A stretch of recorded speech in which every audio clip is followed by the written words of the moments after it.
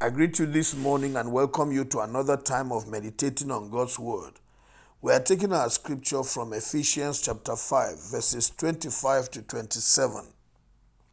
Husbands, love your wives, just as Christ loved the church and gave himself up for her, to make her holy, cleansing her by the washing with water through the word, and to present her to himself as a radiant church, without stain or wrinkle or any other blemish, but holy and blameless.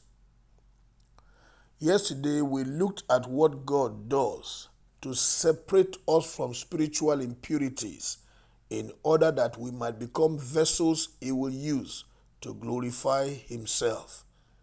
If you look at our scripture today, you see another presentation. While the Lord uses the fire of the Holy Spirit to separate us from impurities, he also uses his word, which Paul calls water. The purification of water by the word, which Jesus Christ does of his church in order to present her holy, blameless, without wrinkle or spot. God is coming back again through Jesus Christ for a church that is sinless, a church that is spotless, a church that is without wrinkle.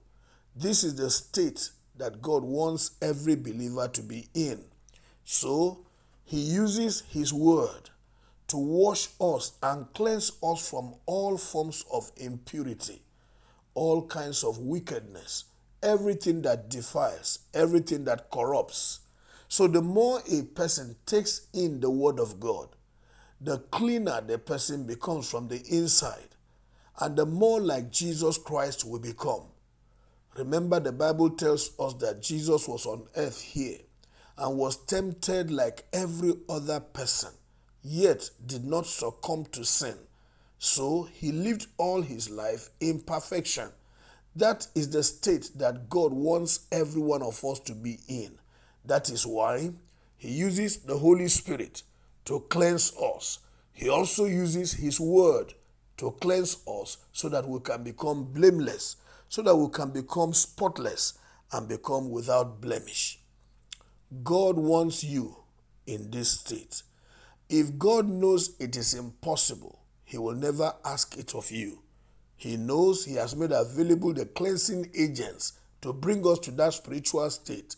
That's why all we need is to apply ourselves. Yesterday we challenged ourselves to apply ourselves to the Holy Spirit, yield to him daily.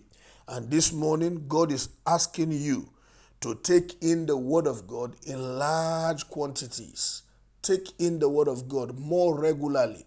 Take in the word of God. Let it become your daily bread. That way, you cleanse yourself from the inside. Yesterday we saw that if a man cleanses himself of all impurities, then he'll become a vessel unto honor. But not just a vessel. He'll be prepared for the second coming of the Lord Jesus Christ. I'll be a part of the church that Jesus Christ is coming for. So beyond just being used by God, you also want to be raptured. When Jesus Christ comes for his church, you don't want to be left out. So I charge you today, take in the word of God regularly. Let it become your daily bread. And as you do, your life will be purged from within, cleansed, washed, and you will be without spot, without wrinkle, without blemish. You become the radiant church, and Jesus Christ will take you home with him when he comes. May the Lord bless you as you do this in Jesus' name. Amen. Have a wonderful day. My name is Amos Kunat, Pastor, New Estate Baptist Church, Lagos.